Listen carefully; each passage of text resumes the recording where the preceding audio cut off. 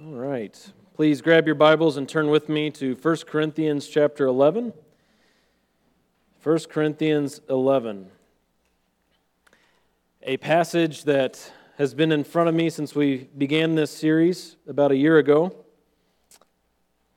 I've been anticipating it with fear and trembling. And here we are. On Thursday, I came home from the office this week and got to tell my wife, I didn't get a headache today.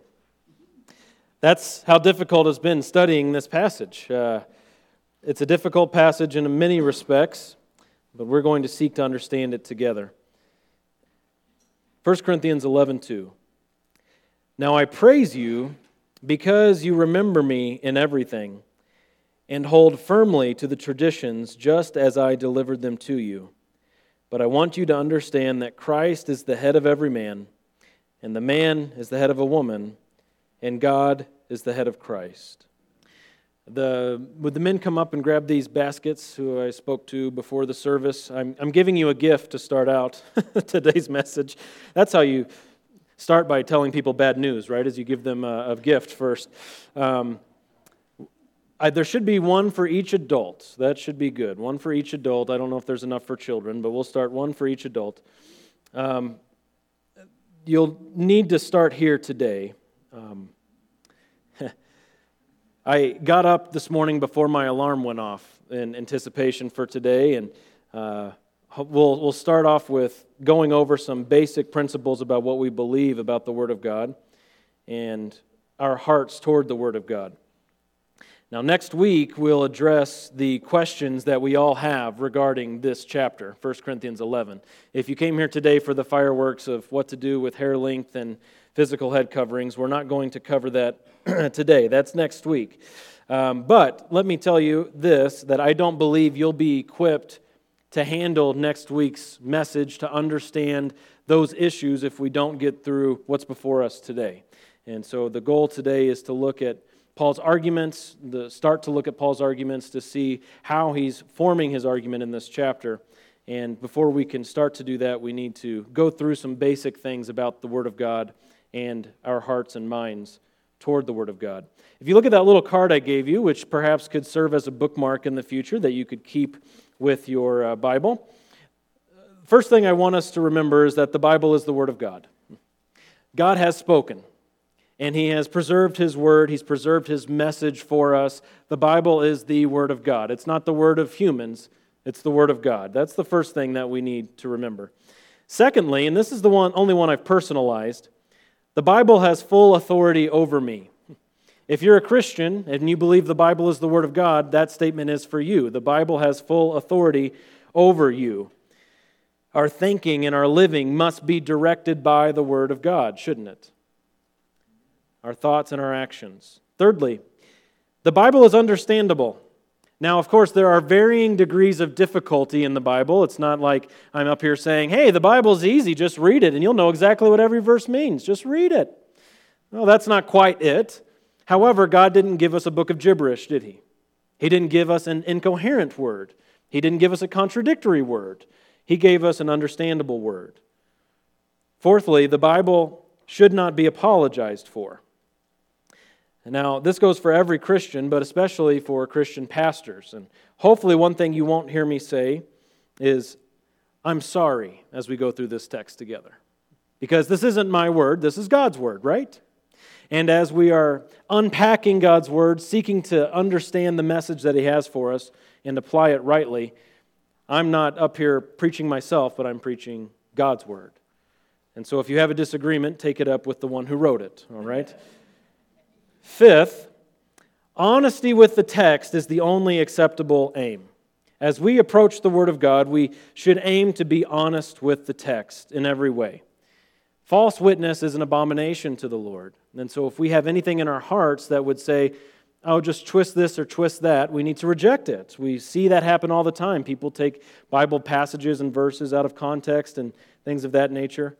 Well, honesty has to be our aim. Now, that's not to say we're going to interpret it rightly and that we're all going to agree with the interpretation all the time, but we must have our goal, each one of us, to be honesty with what God is saying. Let's just hear what He has to say.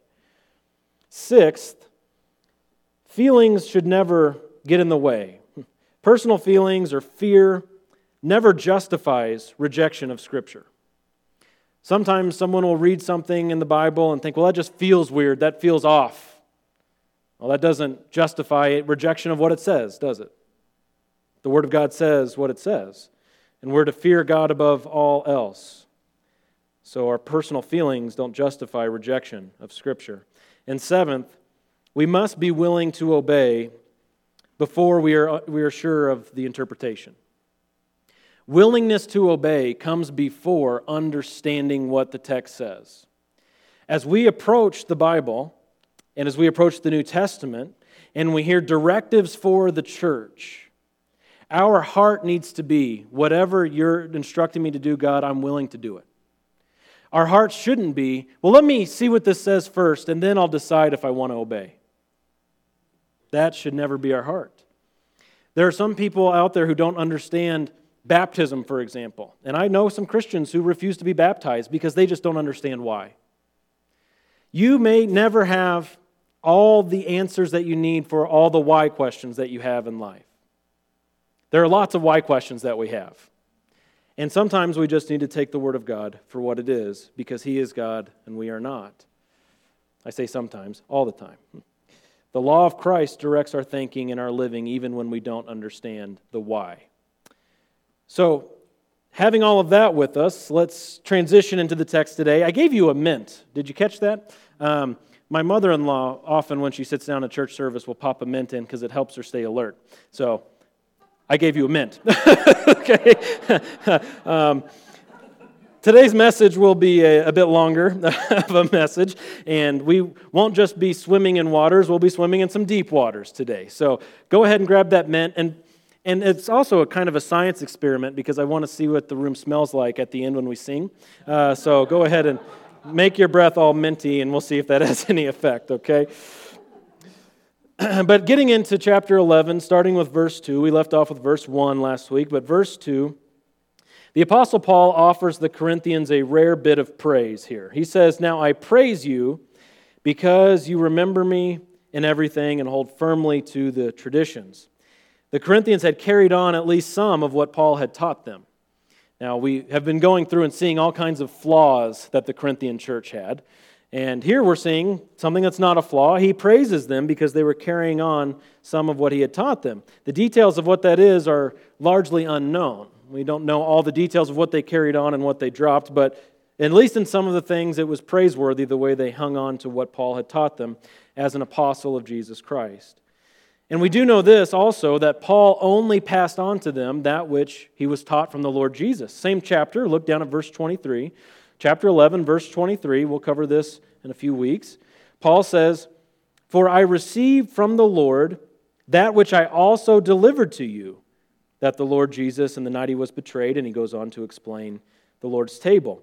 But Paul received from the Lord that which he delivered to the Corinthians. What Paul taught the Corinthians is what he learned from Jesus himself. That's a part of Paul's testimony. You can read about that in Galatians 1 and 2 and in the book of Acts. He was instructed by Christ, and that's what he passed on to the Corinthians. So we know that they held on to some things. We know that they were also lacking in some areas, in some major ways, as we've seen so far in this letter. And he writes to them, "I praise you because you remember me in everything and hold firmly to the traditions." But then he starts verse 3 by saying, "But I want you to understand." And so he's either teaching them something new that he hadn't taught them before, or he's filling in one of those gaps that they had left behind.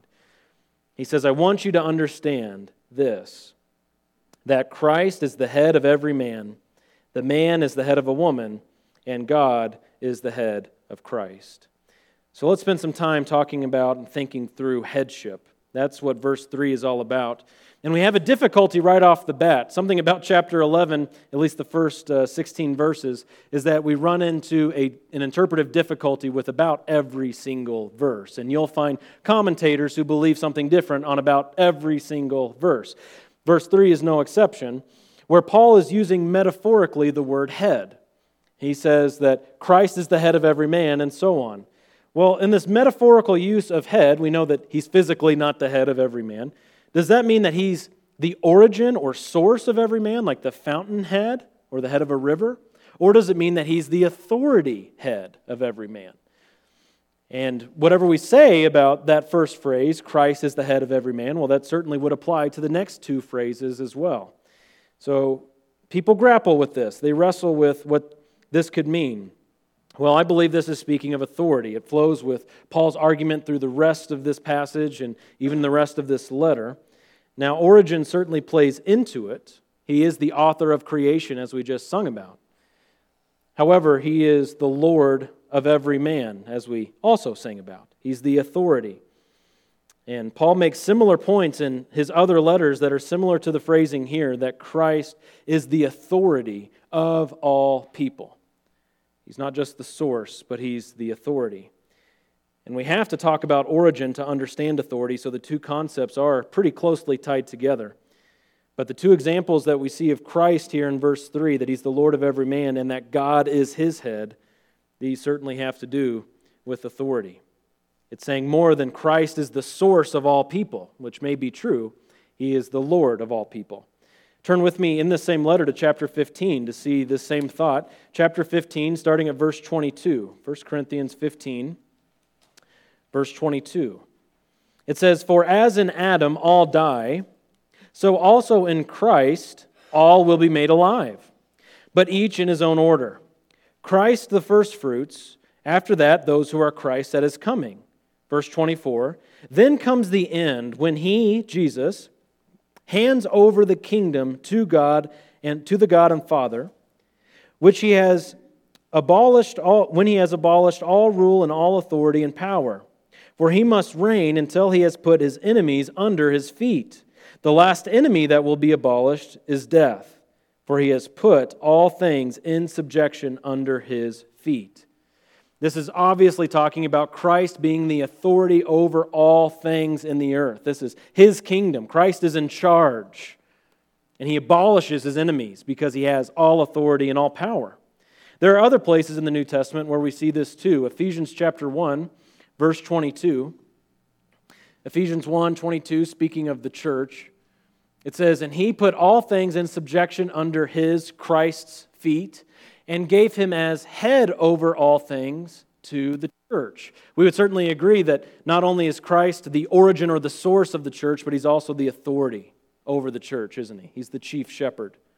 And in Colossians 2, 8 through 10, Colossians chapter 2 says, "See to it that no one takes you captive through philosophy and empty deception, according to the tradition of men, according to the elementary principles of the world, rather than according to Christ. For in him all the fullness of deity dwells in bodily form." Talking about in Christ. "And in him you have been made complete, and he is the head over all rule and authority." Christ is truly Lord of all, isn't he? We can proclaim that. That's the Christian's testimony, that Christ is the head, the authority, the Lord of every man. Now, in our text today, in 1 Corinthians 11:3, you'll see that it's using the term Christ, which of course means Messiah. It's the Greek version of the Hebrew word Messiah. And so the incarnation is particularly in view here. And it's true that in his incarnation, through his work on the earth, his dying on the cross and his rising from the dead, he has proven that he is Lord over all. In Romans chapter 1, verse 4, it says that Jesus Christ was declared the Son of God in power by the resurrection from the dead. As he came in the flesh, there was something about that gospel work that particularly proved his lordship over all, over every single man. Now, out of the three phrases that we find in verse 3, that's probably the one that's the easiest for us to understand and certainly the easiest one for us to swallow. That Christ is the Lord of every man. He's the head of every man. Well, what do we do with these other two phrases? Let's look at the last one, that God is the head of Christ. You can make a lot of mistakes theologically when you go to interpret this verse. God is the head of Christ. We're talking about the relationship between the Father and the Son. Does this verse mean that the Father is like the CEO and Jesus is like his vice president? Is that what that means? No, okay? I didn't hear anybody audibly say no, but some people shook your heads. That's good. No, he is not. All right? We have to remove all carnal thinking that we have, all human relationship thinking that we have. Even the terms Father and Son, we have to think of in a different way when we think of the Godhead, right? We can't take our relationships and then project them back on the eternal Godhead. And this requires some deep thinking. So if you haven't grabbed those mints yet, now would be a good time to pop a mint in, because we are going to cover some deep theology here, and we need to cover deep theology. It's a shame that so many pulpits across America refuse to do this, and I'm thankful that in this church we not only tolerate but embrace theology, and that the other pastors of this church teach it. So let's think deeply about these things. First thing we need to understand is the eternal relationship of God, Father, Son, and Spirit. So moving out of the incarnation and thinking about the eternal relationship between Father, Son, and Spirit, we need to recognize, first of all, that the Son is begotten by the Father. We know this. Jesus is the Father's only begotten Son. You know this from John 3:16, right? For God so loved the world that He sent His only begotten Son. And that begotten aspect is a unique property of the Son among the three persons. We don't talk about the Father being begotten, do we? We don't speak of the Holy Spirit being begotten. We only speak of the Son being begotten. So it's a unique property of the Son of God. Now, in no sense does this mean born in time. Again, we have to get outside of our human relationships, because we can say, and we can rightfully say, about a father and a son that human son was begotten by that human father. That means at one point the son didn't exist, and then because of the actions of the Father, now the Son does exist, and so His existence began here on earth at a certain time in a certain place. That is not what is being described of the Father and the Son as we speak of the Godhead. We see in the Scriptures that the Son is self-existent. This is very important. If you're taking notes, write that down. The Son is self-existent. In theology, this is called the aseity of God. He's the uncaused cause. He's the uncreated creator. Have you ever had that question, who made God? Have you had to answer that one yet? Well, no one created God, and that applies to the Son of God. No one made the Son of God. He always has been. He is self-existent. And again, as we look at distinctions, the Father is not called begotten, but the Son is. So what does this mean? If the Son has always existed and the Father has always existed, why is the Son called begotten and the Father is not called begotten? Well, I'm going to give you a sentence that'll make your brain bleed a little bit, but you just hang in there. The Father is unbegotten, yet the Son is. And the way that this is described in Christian theology is that the Father communicates the divine essence to the Son. The Father communicates the divine essence to the Son. And not only that, but we see that He sends the Son into the world, doesn't He? As we're thinking about distinctions between Father and Son, the Father communicates the divine essence to the Son, He begets the Son, and He sends the Son. Now, the way C.S. Lewis described this, I know some of you like to read C.S. Lewis, when talking about this idea of the Son being begotten and the Father is not, he would use books, but this works too. We have here a box of tissues resting on the pulpit. We could not have this box of tissues at this point in the air if this pulpit wasn't here. Its existence rests upon the pulpit, doesn't it? Otherwise it would drop. In the same sense, with one major exception, the Son's existence is communicated to Him from the Father. So you say, aha, well, the Father's the pulpit, He was there first, and then the Son came along. Well, that's not true because the Son is eternal and the Father is eternal. So there was never a point in time where this arrangement wasn't. There was never a point in time that you could point to and say, well, the Son wasn't in existence and then He was begotten. He has always been begotten of the Father. The Son is eternal and He's eternally begotten by the Father. Now, I see your faces and I know we're not in seminary and I'm giving you seminary level theology here. But you're going to come across this word in your Bible, begotten. And you're also going to come across people that say, well, look, the Father beget the Son. Doesn't that mean that it's just like with us in our family? And that the Heavenly Father beget the Savior? Well, no, that's not the case, because Jesus said in John 5 that he has life in himself. How can Jesus have life in himself if he came into existence at a point in time? He is self-existent. And we understand that the Father not being begotten, yet the Son being begotten, leads us to some difficult articulations, but we're able to think through these things nonetheless. And then you add another complexity to all this, the Holy Spirit, who is not begotten, but he proceeds from the Father and the Son. Aha, so the Holy Spirit proceeds from the Father and Son. That means that the Father and Son have always existed, but then the Holy Spirit was brought into existence. Well, no, Hebrews 9 says the Holy Spirit is eternal. So, you have an eternal procession from the Father and Son with the Holy Spirit. There's no sequence, no time involved. This is eternal. So if you start asking the question, well, where did the Spirit come from, or where did the Son come from? You're asking the wrong question from the beginning. Father, Son, and Spirit always have been. God always has been. There's never been a point in time where God came into existence. There's a difference in relations, though. They relate to one another with unique properties. The Father being unbegotten, the Son being begotten, and the Holy Spirit proceeding. There's a difference in relations, though there's not a difference in essence. All three are God. So, hanging in there? Maybe not. That's okay. You'll catch up. Just hang in there. So as we move from the eternal essence of God, how God always has been, Father, Son, and Spirit, none coming before the other. Now let's think about the incarnation, because again, as you look at verse 3 in our text today, you see that the word Christ is being used. This is in reference to the Son of God coming in flesh, the Messiah, the Son incarnate. And while Jesus was on earth, he submitted to the Father with perfect volition. He submitted to the Father with perfect volition. And both of those aspects are critical to understanding what Paul's saying here. First, we need to recognize that Jesus freely came. I read this between the songs earlier, Philippians chapter 2, verses 5 through 8. Philippians 2, starting in verse 5, it says that we're to have this attitude, which was also in Christ Jesus, that although, this is talking about Jesus, although he existed in the form of God. Now take your mind back to what we were just talking about. No beginning. He was never created. He wasn't given birth as we were given birth. He has always been God. He existed in the form of God.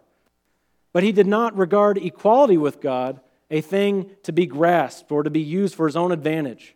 But he emptied himself, taking the form of a bondservant and being made in the likeness of men. Being found in appearance as a man, he humbled himself by becoming obedient to the point of death, even death on a cross. He freely came. He existed in the form of God, and he freely came to the earth. Jesus, who is God, out of his own volition, chose to come. And while he was on earth, he perfectly obeyed the Father in all things. Perhaps you're familiar with verses like these in John chapter 5, verse 30.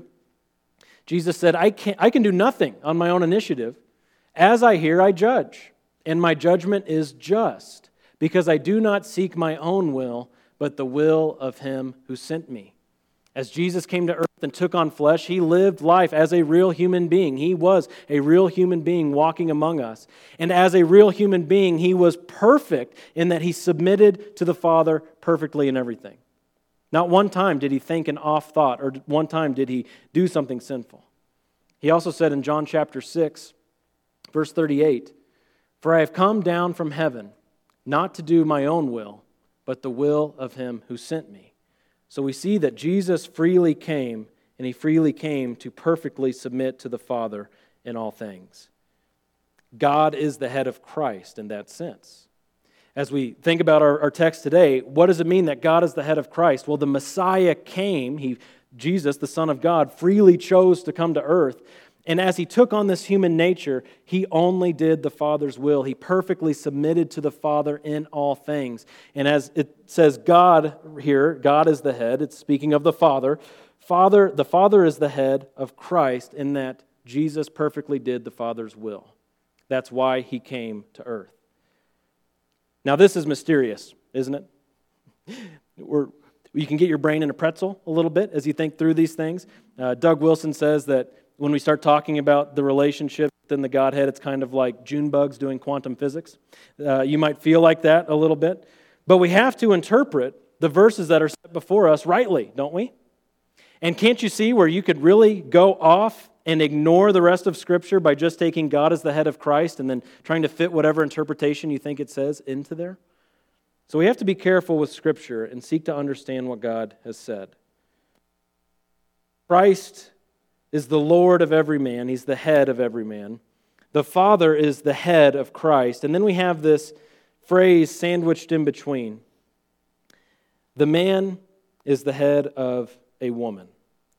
Now, if we accept the first phrase, that Christ is the head of every man, and if we accept the final phrase, that God is the head of Christ, and we can start to wrap our minds around how this works, we have no choice but to accept what's in the middle, right? That the man is the head of a woman. And what Paul is doing here is drawing an analogy. And analogies, like parables, have a point to them. If you carry an analogy or you carry a parable out to its final conclusion and you avoid the point the author is making, you're going to end up in some weird places.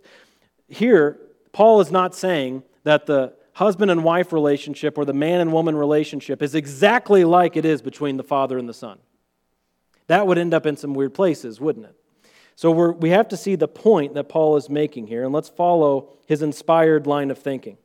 He says in this text that the Messiah was found in flesh, yet he is the head of all men. He's Lord. He says that the Messiah, as the God-man, submitted to the Father throughout his earthly life.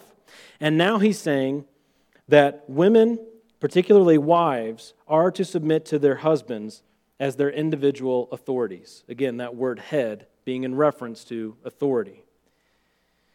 There are, again, lots of difficulties with interpreting this and lots of disagreements in interpreting this. One thing you might need to know, might be helpful for you to know, is in the Greek there aren't different words for man and husband or for woman and wife. It's the same Greek word. We have the words woman and wife, and so if we're talking about a woman in her role, in her married role, we would refer to her as someone's wife, and we all would get what that means. But in the Greek, sometimes it's difficult to know, does this author mean wife or woman? Does this author mean man or husband?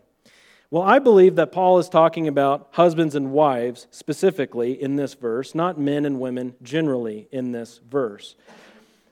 The word for man is singular here. The word for woman is singular here. In the New American Standard, it says that the man is the head of a woman. And it could say a man is the head of a woman because both words are singular. And I don't always get into all these things with you, but because this passage is this passage, I want to get into some of these things so you can understand my reasoning. Also, the word for woman found here is in the genitive case, it's in the genitive in the Greek, which is possessive. That's the possessive form for the Greek. And so it could literally read, as the ESV translates it, the head of a wife is her husband.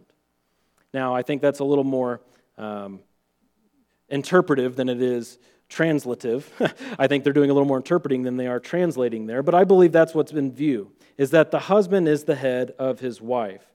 And even though Paul's point will broaden throughout this passage to speak of men and women generally, not just husbands and wives in marriage, we have to recognize that a woman has only one head, one authority in her life, which is her husband, or if she's not married, her father. And if she doesn't have a husband or a father on the earth, well, that's a different sermon, okay? We won't get into that today. But as it goes for married women or women who are in the home, they have one head, either their husband or their father. And next week, we'll see how Paul applies this to head coverings and to hair. But for now, let's trace the broadening of Paul's point that he begins in verse 3 by dropping down to verse 7 and look at verses 7 through 9. He continues this idea about the relationship between men and women, and he says in verse 7, "For a man ought not to have his head covered, since he is the image and glory of God. But the woman is the glory of man. For man does not originate from woman, but woman from the man. For indeed man was not created for the woman's sake, but woman for the man's sake." And what Paul is going to illustrate through the rest of this passage is that though we have different roles, and that's really what's stressed in these verses, there's also a mutual dependence that men and women have, and husbands and wives have. But first, let's emphasize what Paul emphasizes in verses 7 through 9, the different roles of men and women. He says, again, starting in the middle of verse 7, that the man is the image and glory of God, but the woman is the glory of man. The first thing we need to know is that both sexes were created in God's image. Just to remind you, Genesis 1:26, for God said, let us make man in our image, according to our likeness, and let them rule over the fish of the sea, and over the birds of the sky, and over the cattle, and over the earth, and over every creeping thing that creeps on the earth. And this is key, verse 27. God created man in his own image. In the image of God he created him. Male and female he created them. Men and women equally reflect the image of God. They were both equally made in the image of God. There's an equality that exists at that level. And yet there are complementary purposes for men and women. Men and women don't exist for the same reasons, to have the same roles in all of life all the time. And that gets detailed in chapter 2 of Genesis. We see that God created Adam for what? For working and for keeping the garden. And it wasn't good that Adam would be alone. And so he said, I will make a helper suitable for him. Eve was created to be the helpmate of Adam. Eve was created for Adam's sake. And Adam wasn't created for any other human's sake. It's not something that really rubs well with our contemporary sensibilities, especially in the last several decades since the feminist movement has risen up. And any talk of different roles is just immediately cut off from the beginning. Well, we don't do that with God's Word, do we? We look and see what God has said. Look down at verse 7 with me again and notice the intentional phrasing here, where it says in verse 7 that man is the image and glory of God, but the woman is the glory of man. It doesn't say that the woman is the image of man. She's, again, equally an image bearer of God with the man. But the man is the glory of God, and the woman is the glory of man. She's his glory. She's not his image, but she's his glory. Woman is the best that could come from man. God took Eve from Adam's side. She was created from man, and she is to be his glory, and she's to be his helper. In Genesis 2:18, as God was looking upon a lonely Adam, he said that it is not good for the man to be alone, and I will be a helper suitable for him. So man is to reflect God's glory in his dominion. The gender, the sex, man. He is to reflect God's glory in dominion. And the fall complicates that, doesn't it? Because we have, for a helper, woman, men, but the fall complicates that, doesn't it, men? In Genesis 3, when God was cursing the man and the woman and the serpent for their sin, he said to the woman that the man shall rule over you, and your desire will be for him. And that's another one of those difficult verses. What does it mean, desire will be for him? But we definitely understand that as man exercises dominion and rule, reflecting the glory of God in so doing, that there's great difficulty, great tension in those relationships with women. Not always, but it certainly comes up as a part of the fall. The man is the glory of God. He reflects God's glory in his ruling, and the woman is his glory in her submission to her husband. And let me encourage you today to think about these things, men and women here, as lifestyles. Don't think of them as break glass in case of emergency. This is what God tells us to do because we just couldn't work it out any other way. This is part and parcel to his design for you. God has designed us with a certain intention. He's designed us that we would live in a certain way and reflect his design in our relationships. And so we don't try to do it our way, and then in the end, when it all doesn't work out, we say, okay, what did God tell us to do? Oh yeah, the man gets to say what the final say is, and the woman has to submit. That's not what God created us for. He created us for a loving, complementary existence together. And this is a special relationship reserved for His image bearers only. You notice with the animals, He didn't create only male animals and say, oh, wow, they're alone. And then He took from each of their sides and made female animals. He only did that with the ones who bear His image. He's intentionally teaching us something, not just in what's plainly stated as an abstract statement about life, but even in the process of creation, in the process of bringing men and women into existence. He's teaching us something in the process, that it's not good for man to be alone, and that there's to be a helper suitable for him. The omniscient God designed this process to emphasize the roles that He purposed. And here we start to see the point broaden, not just within marriages, but even in the rest of society. Look down with me at verse 11. Paul goes on to say, "In the Lord, neither is woman independent of man, nor is man independent of woman. For as the woman originates from the man, so also the man has his birth through the woman, and all things originate from God. Judge for yourselves. Is it proper for a woman to pray to God with her head uncovered? Does not even nature itself teach you that if a man has long hair, it is a dishonor to him? But if a woman has long hair, it is a glory to her. For her hair is given to her for a covering." Wow, pretty intense passage there. Again, all the juicy stuff we'll get to next week. This is my whole big strategy to get you to come back, okay? We'll talk about all the juicy stuff next week. It's always next week. But here in these verses, Paul focuses on men and women more generally, and even in the church. Notice in verse 11, he uses the phrase, "in the Lord." In the Lord. He's talking about in Christ, that we are not independent of one another. We need each other in Christ, in the church, to serve God rightly, don't we? We can't do it alone, can we, men? What would the nursery ministry look like without women, men? There would be lots of duct tape. And you women, what would the lawns look like without the men? We have several men who just take care of our lawns, spraying the weeds, trimming stuff up, putting in all the physical effort because it's what they're inclined to do by instinct. Now, I'm not saying women can't be landscapers. There are some landscapers that are much better than men, but these men are putting in the work and sweating and doing something that's complementary in our church. We need each other to serve God rightly, and the church needs both, male and female. And ever since Eve was created, men and women depend on each other for their existence. Look at verse 12. "As the woman originates from the man, so also the man has his birth through the woman, and all things originate from God." All things come from God. We're dependent both on each other and on God. Robert Gramacki said this, I like the way this was phrased. "The woman needed the man to begin her existence, and the man needs the woman to continue his existence. In both areas, man and woman must recognize that they are equally under the authority of God, who is the source of both their physical and spiritual lives." I thought that was a good summary.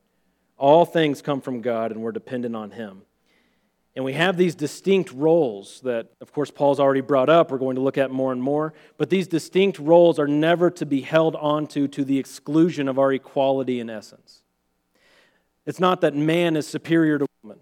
It's not that woman is inferior to man or anything like that. It has nothing to do with inferiority or superiority. But there are distinct roles. And one last argument of Paul's that we'll look at today for this point, that we have different roles and we are mutually dependent on each other, is this little phrase in verse 14 where Paul asks, "Does not even nature itself teach you?" Does not even nature itself teach you? Now, that's an interesting phrase. Nature teaches God's order. The world around us that we're living in, though it's fallen, it teaches God's order. And so Paul here is moving from the text of Genesis, and he's giving an argument from nature itself. And the idea comes about that all people, not even just Christians, but all people, even the lost, naturally follow God's order in many ways. Turn with me back to Romans. It's the book right before 1 Corinthians, Romans chapter 2. And look with me at verses 14 and 15. Romans chapter 2, verses 14 and 15. And I want us to get a good grasp on this because this is the argument that Paul's using. Let's see how Paul has talked about nature in other passages. Romans chapter 2, verse 14.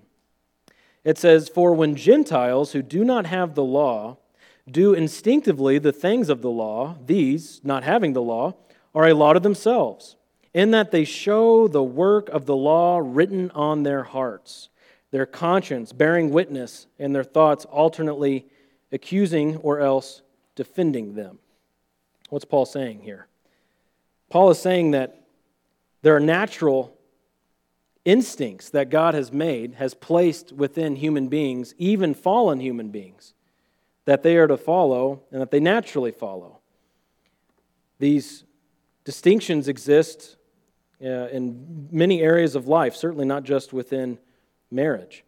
But Romans 2 is here teaching that in God's common grace, He has, in His great power and His great mystery, He has worked it about that even those around us in our community who don't know the Lord Jesus, whose spirits haven't been saved, they haven't been regenerated, they are still not as bad as they could be. And isn't that just very striking? When you understand the existence of sin and when you understand just how deep that root goes, why is it that we aren't seeing more horrendous things in our culture today? You know, many of us are pretty horrified by the things we see on the news, and rightly so. But why isn't there more? What's stopping there from being more? What's stopping two totally unsaved, totally secular people living in the same neighborhood from cheating one another and stealing from one another? What's stopping them from doing these things? And Romans 2 teaches us it's a work of God. In God's common grace, He's hindering sin not only externally, but even internally in the lost. And we can't outline everything that means, but it says in verse 14 in Romans 2 that it's something that they do instinctively. And that's our same word as found in chapter 11 when Paul says, "Doesn't nature itself teach you?" It's the same word, just in a different form. They, by nature, do the things of the law, it could say. It's an instinct that God has as He works through conscience in the individual. This has to do, again, with the image of God. Not only do saved men and women have the image of God equally, but all men and women have the image of God equally, even those who don't know God. And at the fall, when Adam and Eve fell, that image wasn't obliterated. Now, there's certainly a disconnect between the creation and the Creator. There's a disconnect between human beings and their God. But the image of God is still there. And what remains of the image of God remains only by the grace of God, because He's hindering sin and working in the lives of even the lost. And it says, again in our verses here, verse 15 of Romans chapter 2, it says that these Gentiles, those who don't know God, they show the work of the law written in their hearts. Who wrote that in their hearts? Well, it had to be God Himself. He wrote the work of the law in their hearts. It's not the law itself. That's a new covenant promise. When you believe in Jesus Christ and you're a partaker of the new covenant, according to Ezekiel 37, the law itself will be written on your heart. And that's what we've begun to enjoy as the church. But this is something different. It's the work of the law written in their hearts. So it's not the inward conversion, but it's the external obeying of the works of the law, that they're still able to do this because of the work of God, hindering sin in the culture. And of course, in verse 15, it also says that in their thoughts, they're alternately guilty or justifying themselves in their sin. What do they do with these works? They know that it's wrong to cheat on their spouses. They know it's wrong to steal from work. They know it's wrong to lie. So they're being accused. This is the work of the Holy Spirit. They're being convicted. And their thoughts alternately feeling guilty or justifying themselves. Isn't that a great mystery? But doesn't that also just make sense? What's happening in the world around us? What was happening in your life before you came to know the Lord? So this is why people aren't as bad as they would be. But we do know the world is still a fallen place. Turn back with me to the first chapter of Romans. Paul uses the same terminology in Romans chapter 1, starting in verse 24. Romans 1:24, it says, God gave them over in the lust of their hearts, this is talking about the lost, to impurity, so that their bodies would be dishonored among them. For they exchanged the truth of God for a lie and worshipped and served the creature rather than the Creator, who is blessed forever. Amen. For this reason, God gave them over to degrading passions. For their women exchanged the natural, there's our word again, the natural function for that which is unnatural. And in the same way, also, the men abandoned the natural function of the woman and burned in their desire toward one another. Men with men committing indecent acts and receiving in their own persons the due penalty of their error. So we see what's happened with nature. That God in His common grace is hindering sin among the lost. And yet we also see God lifting His hand of common grace. God lifting His hand of grace, working in the hearts of people where He's giving them over to their sin. And what happens when they're given over to their sin? Well, according to Romans 1, they start going against nature. They start going against the natural instinct that God has put in them because He's giving them over to their sin. And men exchanging the natural use of the woman, it says, to be with men, and women doing the same. God is giving them over to go against nature. Not all of the culture will reflect natural instinct that God has given us as a part of His image, especially as God begins to withdraw His hand of grace. So homosexuality, according to Paul here in Romans 1, and according to the whole testimony of God, is unnatural. It goes against God's design. It's unnatural. And it was a widespread issue then. Perhaps you've heard some about the first century Roman emperors that existed during Paul's day. These leaders of many, many people, they were committing these very indecent acts that Paul is talking about. They were committing these acts. And yet Paul is sitting back and saying, I know that's what our culture is doing, much of our culture. I know that's what our leaders are doing, but it's still unnatural. And so you have to grasp this as if you're going to understand the argument he's making in chapter 11. Paul is saying that the culture doesn't determine what's natural, God does. The culture doesn't get to determine what should be the good and right instinct. God does. God has a design and an order for the world. I like the way C.K. Barrett, a commentator, talked about this word for natural. He says that every time this Greek word is used, there's a reference to things as they truly are, not to things that should change. This word comes up 11 or 13 times in the New Testament, and each time it's being used, it's talking about the way things truly are. Those of us who are Jewish by nature, that's how they truly are. That's what they are. And here, where it talks about the roles of men and women sexually in verses 26 and 27, we're speaking of the way things should be, the way God has created things, the way they truly are. And when they go against those things, they're not saying that nature has changed. They're showing themselves to be unnatural in their actions.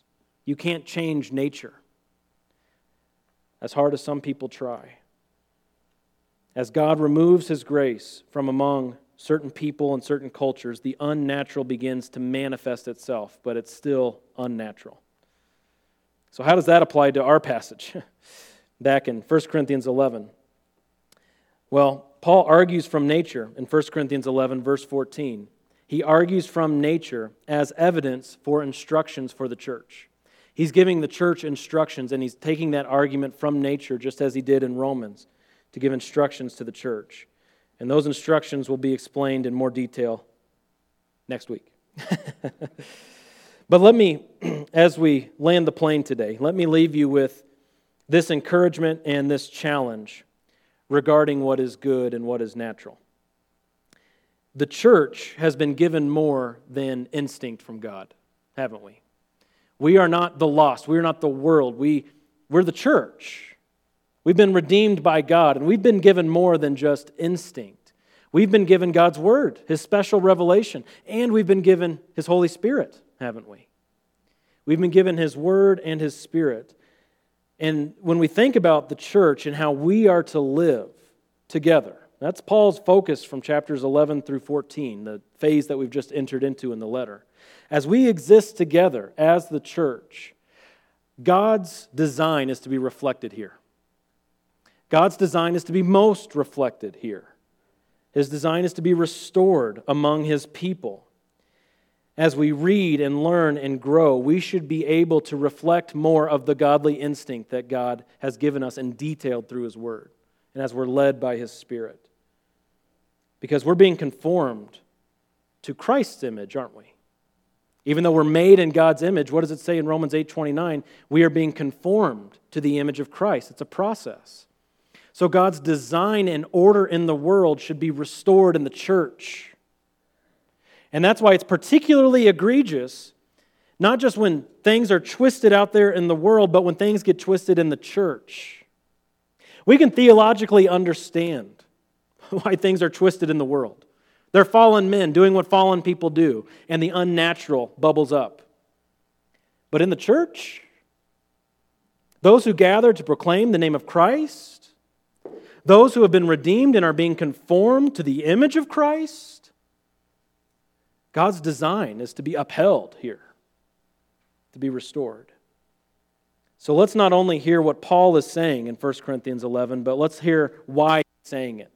Not just what he's saying, but why he's saying it. Today we looked at arguing from the Godhead. He was arguing from God's created design. He was arguing from nature. And next week we'll look at more of the foundation and the significance for today. But I think we need to grasp these basic principles and continue to remind ourselves of those 7 things I gave you on that card as we walk through this passage, having an open heart to wherever God would lead. Amen? Let's pray. God, we thank you so much for your goodness toward us, how you are so patient and kind and faithful. We thank you for the gospel. And we thank you that you've given us purpose and order in this life, that this life isn't a blank canvas for us to just invent a purpose, but that this life is for hearing from you and conforming to that purpose. God, give us just great insight as to how we do this, that we would honor you rightly in the way that we live and the decisions we make and in this church. Lord, thank you so much. You are so patient and merciful. We love you. In Jesus' name, amen.